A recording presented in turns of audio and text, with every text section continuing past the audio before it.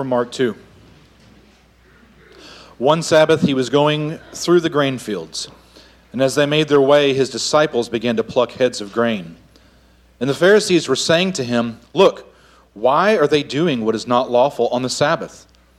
And he said to them, "Have you never read what David did?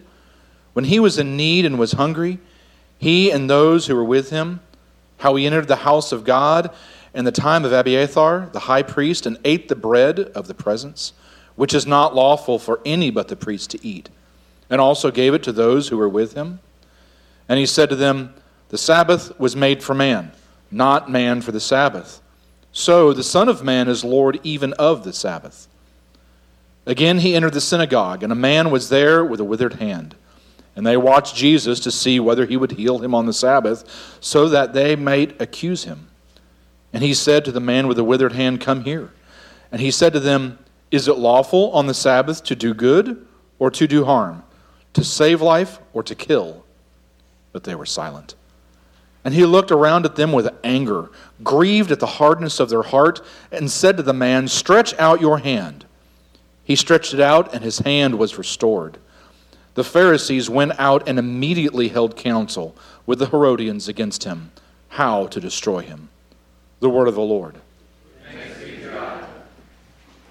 May the grace and peace of the Lord Jesus Christ be with you all. Let us go to our God in prayer. Almighty God, whose Son, our Savior, Jesus Christ, is the light of the world, grant that your people, illumined by your word and sacraments, may shine with the radiance of Christ's glory, that he may be known, worshipped, and obeyed to the ends of the earth, through Jesus Christ our Lord, who with you and the Holy Spirit lives and reigns, one God, now and forever. Amen. Some people are so judgmental. And I can tell just by looking. I mean, look at that guy over there. We're going to encounter some people today who had that kind of spirit as they watched Jesus and his disciples. They had critical eyes and they were fault finders. We're going to meet them in just a moment. But before we meet them, I want to set up what we will be doing in the sermon today. I want to talk a little bit about the Lord of the Sabbath. Not the Sabbath in and of itself, but the Lord of the Sabbath, the one who gives us rest. And I'll define rest in two ways. One is rest in terms of refreshment, and the other is rest in terms of restoration. When I was in junior high school, I had a coach who was pretty tough on us, and anytime he wanted to discipline us, I mean, this is back in the day when discipline was real and corporal, and he would bring us into his office, sort of behind closed doors. We didn't think about the legalities of all of this because we were terrified of this man, but he would bring us into his office, and if the punishment was very serious, he would pull out this wooden paddle that seemed like a sword in his hand, and it was painted red on one side, white on the other, and then it had red and white letters, and one side said spirit, the other side said power, and he would hold it out in front of us and say, "Do you want spirit or do you want power?" And I got to tell you, I had a little bit of both, and it felt the same. It was 6 of one, half a dozen of the other. If I were to ask you and press you today as you look at your own life and get you to explore your own heart and ask you if you had to choose between refreshment or restoration, which one would you choose if you only had to choose one? I know that we need both of those things. I know we need both restoration and refreshment. It's all a part of the rest that Jesus the King offers us. But if you had to choose one just between you and the Lord, which one would it be? A study on WebMD shows that Americans are at risk in many different ways, and we're at risk due to, according to this study, due to a lack of sleep. The lack of sleep leads to fatigue, and the fatigue causes us to work in different ways, maybe not as productive as we would like to be or could be. The fatigue is brought on in our lives by things like advances in technology that allows us to extend our days deep into the night. Fatigue is brought on by these kinds of things because it alters the rhythm of our lives. And so due to these longer days, we have shorter nights, and the lack of rest that comes to us, through that extension of the day and through the tyranny of that work that is imposed upon us or that we impose upon ourselves, has led us to a wide range of problems. Tied into that comes such things as the eating of the wrong kinds of food just to kind of keep us going. So you combine the lack of rest with junk food, and then the emotional stress that comes with all of that, and then you get into physiological problems. And we can see that the lack of rest in our culture, the lack of rest in our families and in our life has led to a lot of problems. If we were to go around the room today, I think we would find that many of us are always on and never off. Can you relate to that? You feel like you're always on, you're never off. Even when you're off, inside, you're on and you're running. I want you to meet someone today in our story, someone you've met many times, but meet him in a fresh way. Meet Jesus the King. The King who comes not as a malevolent taskmaster who is demanding more and more and more from you, but as a benevolent King, a benevolent Lord who comes to give you gifts. And one of those gifts is the gift of rest. So unlike the pharaohs that have popped up on the scene that require you to work harder and harder and to even work with lack of resources and still demanding the same quotas, this King comes to give you rest and to say, you don't have to work so hard. In fact, there are times when you don't have to work at all. And so maybe in meeting Jesus in this story today, we will learn that Jesus the King is the Lord of Sabbath. He is the Lord of rest. Now, if you're like me, you might think of the word Sabbath and find that to be a very strange word. I've thought back over the course of my life, and I went to, maybe it's the incorrect memory, but the first time I can remember really thinking about Sabbath, and I thought about Sabbath, and I always related it to a heavy metal band and a song called Iron Man. That's the way I thought about Sabbath for a long time, and I don't know why it was black, but it was there. And then I learned something about blue laws. I couldn't get a haircut on a certain day of the week because we had blue laws in the state of Texas. I guess it was a way of sort of legalizing an alternative Sabbath, and all those things have gone away. Learned a little bit later that Sabbath had something to do with the Jewish people and the law of God in the Old Testament, but not really sure what it had to do with us. And then I was, in my former tradition, taught things like, this is the Lord's Day, and we're going to work on the Lord's Day. And we did. We worked hard on the Lord's Day for a lot of different reasons. But none of those things made me think of Sabbath as a rest or made me think of Sabbath as a gift. And yet here in the story, we have two stories, in fact, in which we find people walking with Jesus and taking advantage of the gifts that he offers. The story of Jesus, the Lord of the rest, offering us refreshment and restoration. Look in the passage here, Mark 2, 23 to 28. This is the first story we'll explore just a little bit. What do we have happening here? We have Jesus and his disciples walking through a grain field. This is man time with Jesus. They're on the go. And as they're moving from one place to another, we learn that these guys are just sort of snacking along the way. Matthew tells us in his gospel that they were plucking heads of grain because they were hungry, which is why most of us eat when we eat, is because we're hungry. But in this story, we discover that there are some men called Pharisees. Pharisees. And the Pharisees are like the super religious people of the day. They're always making sure that everyone is doing what they consider to be the right thing. So they're sort of like the religious police. Think of them that way.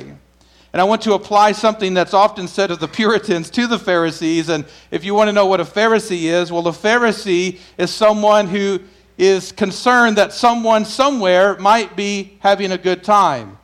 Someone somewhere that might be breaking a tradition.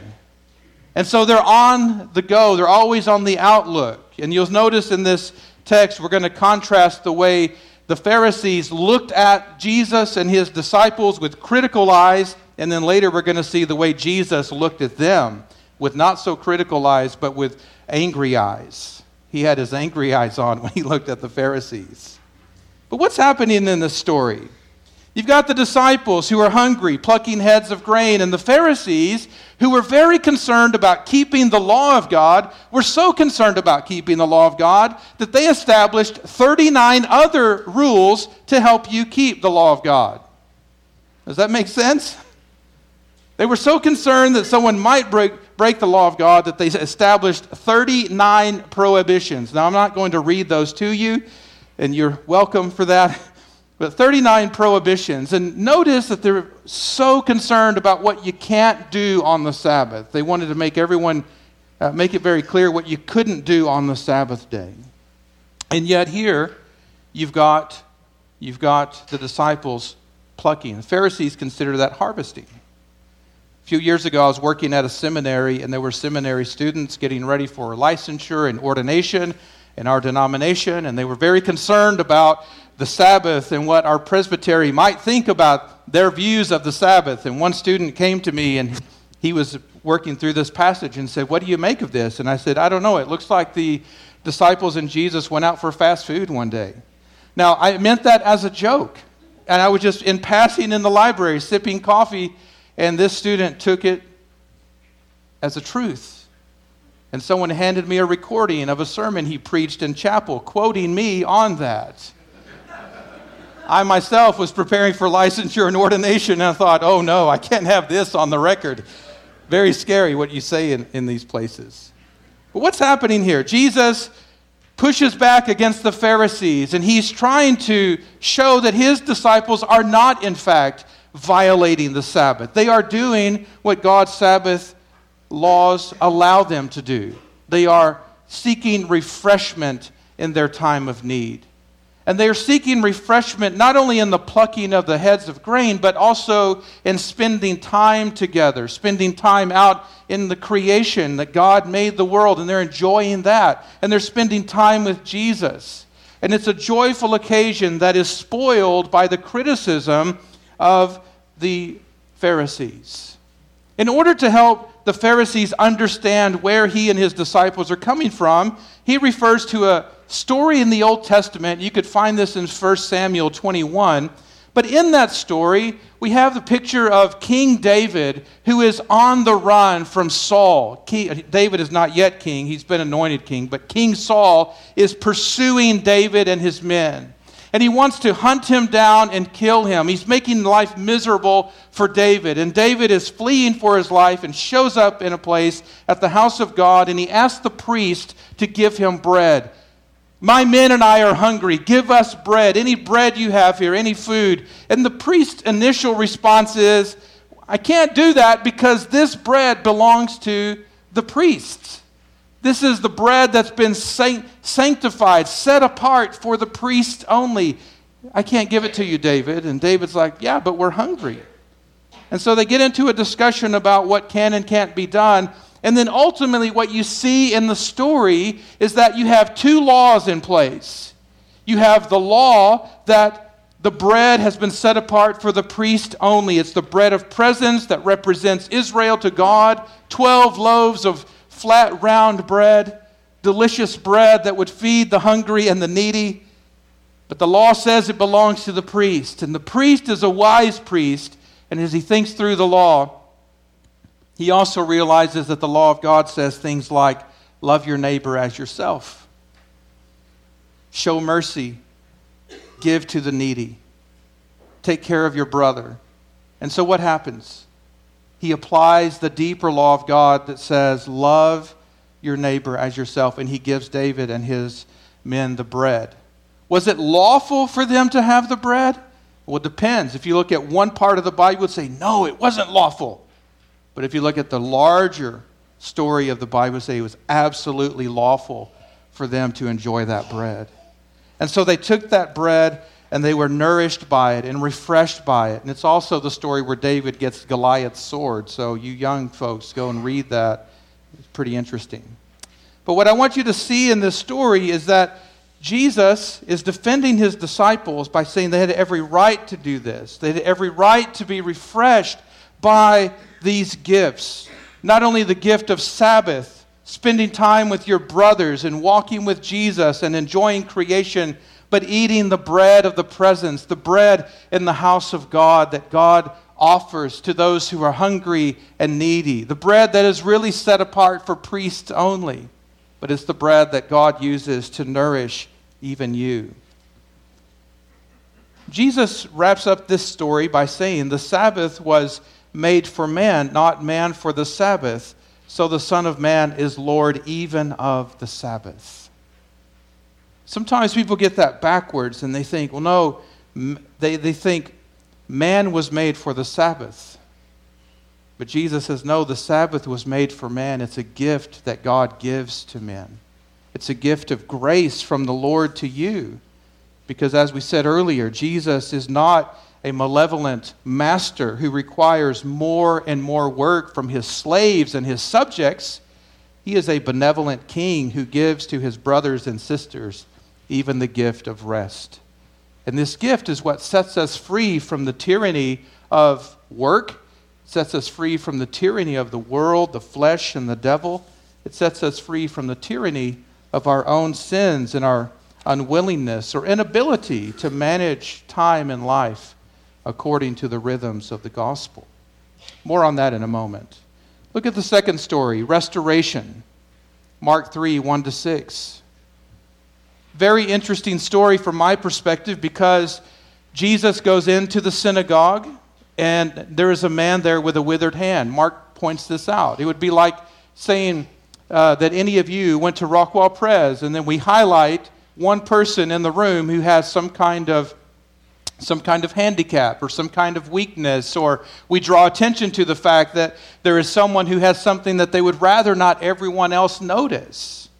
I imagine that the man with the withered hand walked around perhaps keeping his hand uncovered because he didn't want people to notice that all the time. He didn't always want to answer questions about why he was in that condition. The word withered is the kind of word that's used to describe what happens to leaves when they dry up and they shrink. It's the kind of word that's used to describe things that shrivel. And so there's a dryness and a tightness to this man's hand. And Mark immediately draws attention to the fact that that man was there. But along with this, you have the Pharisees who again are watching Jesus, but they're not learning from Jesus. They're not paying attention to his life because they're curious about him. They want to see what he's going to do. And notice, they suspect that when Jesus sees that man, that he's going to want to help that man. And this really troubles them. They watch to see if he's going to heal that man on the Sabbath day. And the reason Mark gives is so that they might accuse him. I'm not a Greek scholar, but I did look at this, and the word for accuse there is the word from which we get categorize. Categorize. Isn't that what people who are critical do? Isn't that why we judge people? Isn't that why we are fault finders? We're trying to put people in their place, at least in our hearts and minds. We're trying to categorize them.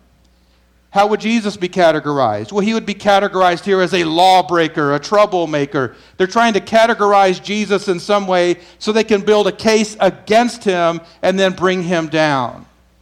I suspect that many of us are that way in our own lives. That we all have a little bit of a Pharisee living inside of our hearts who is constantly trying to pigeonhole and categorize people so that we can sit in judgment over them in some way.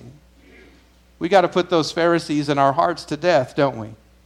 We don't need to go around in life trying to pigeonhole and categorize people so that we might bring them up on charges and then tear them down in our hearts and elevate ourselves above them. Now, this is what the Pharisees are trying to do. And notice what happens in the story.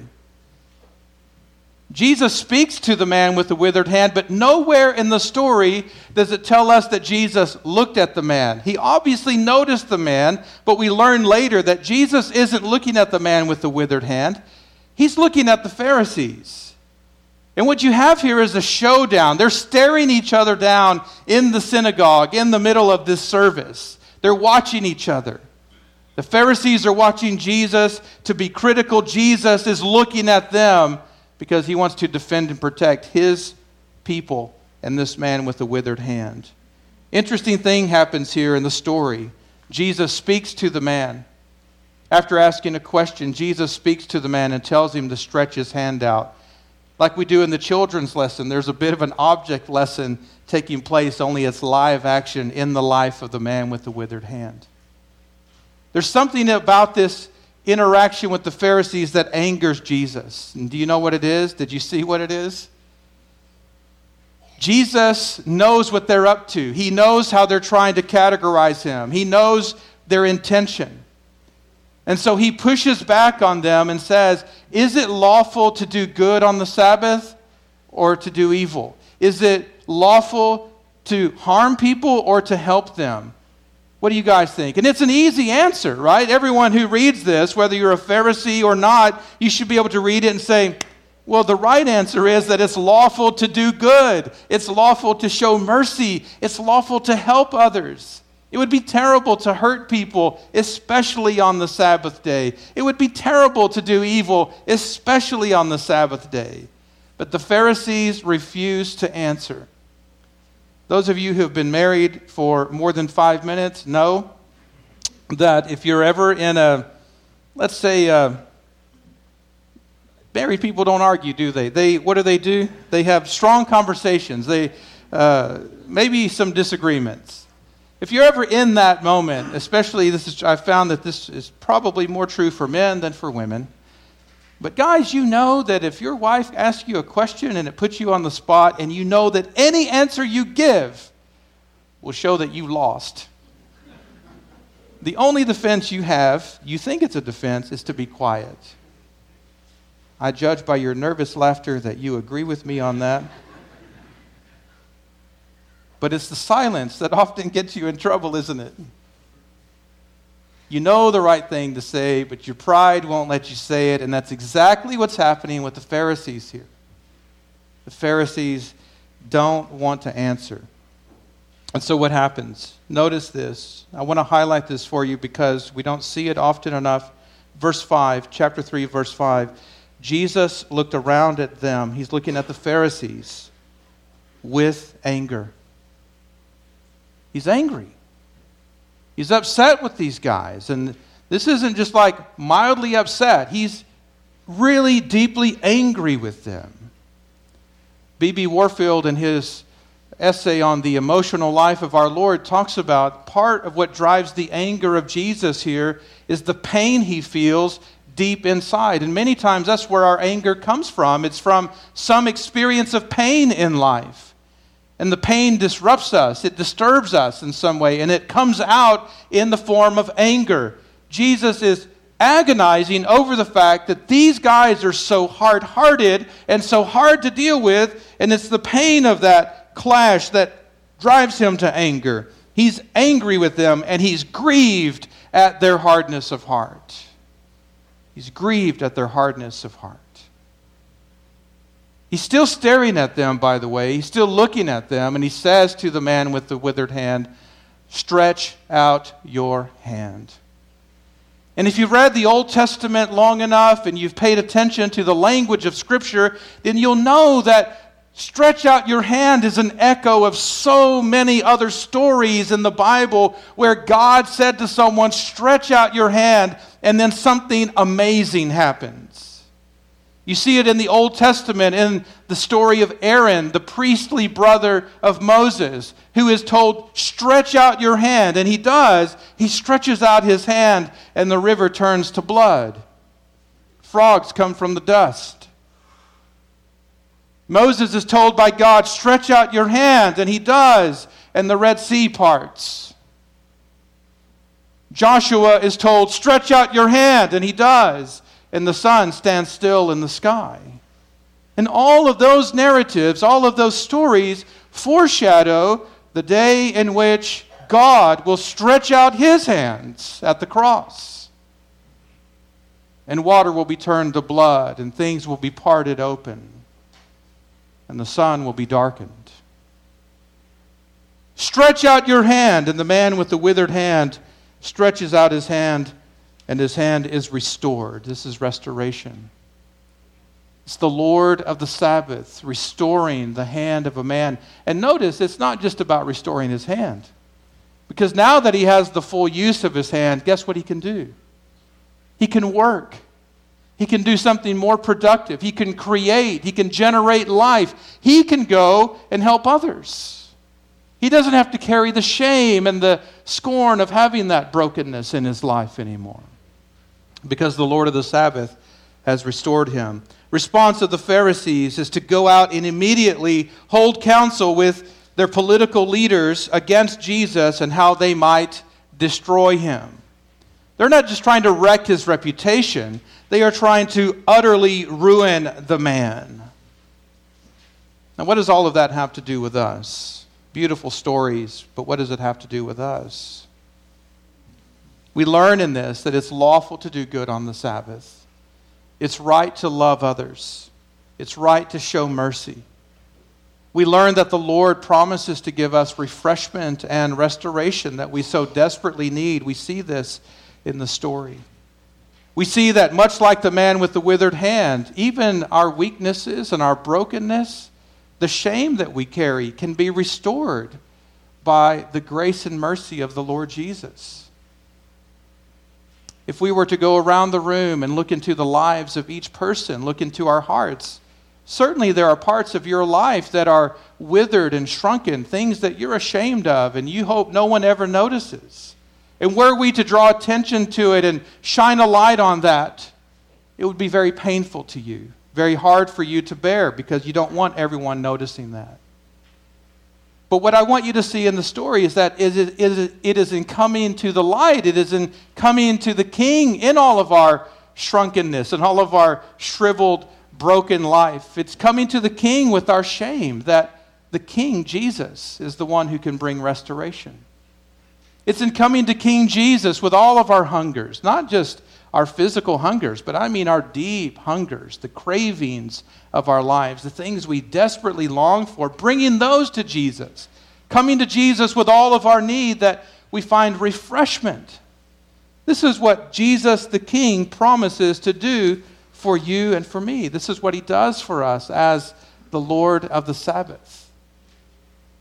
And perhaps you've been hearing the subtext through all of this. When we talk about the Lord of the Sabbath doing something for his people, what does it mean? It makes him the servant of his kingdom. It makes him the servant of his people. He sees our needs. He sees our brokenness. He sees where we come up short, and then he comes and tends to us in that way. Our Lord is the servant. And the servant of the Lord is the King of Kings, who promises to give us rest. Well, today is the day that we call the Lord's Sabbath. It is the day that we've gathered for worship, but it is also a day for rest, a day that many of us perhaps neglect to our own destruction, to our own harm. It's a day that many of us don't take as seriously as the Lord Jesus would urge us to. But here are some things that I want you to consider. That as you live in the presence of Jesus the King, as he offers to you refreshment and restoration, don't be like a little toddler drumming your heels on the floor, fighting against him, telling him that you don't need rest, that you have too much to do. Draw near to him and say, yes, I do need rest. I need to be off and not on today. I need a moment to breathe freely. You need to be okay with letting the dishes stack up in your sink, with the beds being unmade. You need to be okay with a little bit of mess around the house today. Even if you have community group, don't worry about it. Everyone else is in the same mess you're in. And speaking of community group, that's a great time to spend on the Lord's Day, seeking refreshment and restoration with your brothers and sisters in Christ, gathering together with the people. Another suggestion I would offer to you is, when you have a nice day, go out for a walk in your neighborhood. You might meet a neighbor. You might meet someone who has need, and you could refresh them or restore them. Go to the park with a basket of snacks and enjoy hanging out with your family. sitting in God's creation, basking in the sunshine, laying on a blanket.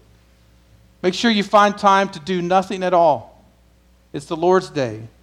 It's a holy waste of time, a holy waste of time that the Lord has given you.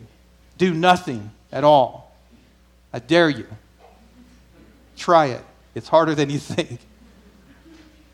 And be sure to take a big fat nap, because the week is going to be hard. The grind of it is going to wear you down a little bit more. Take a big fat nap. And kids, I know you want to harass your mom and dad all day and show them everything in sight. Give them a break. Let them rest a little bit. And maybe you can rest a little bit yourself. It's in this way that the King of Kings and the Lord of Lords gives rest to his people. And these are just a few things to think about. And one final thing, as you're doing all this, try not to make the Sabbath about you. Let's make it about others. How can you refresh someone else? How can you bring restoration to those around you who are in need? And as we do these things, one to another, one for another, I think we'll see this grace of Sabbath rest descend upon us, and we'll find refreshment and restoration in the Lord. In the name of the Father, the Son, and the Holy Spirit. Amen. Let us pray. Father, I thank you for the tender mercies of the Lord Jesus. I'm so grateful that you sent your Son into the world to be our Savior, to bring us the rest that you promise us, to show us the way, the truth, and the life, to lead us into this refreshment and restoration. I pray even now as we come to this table that we will find these things offered to us in the Lord Jesus Christ.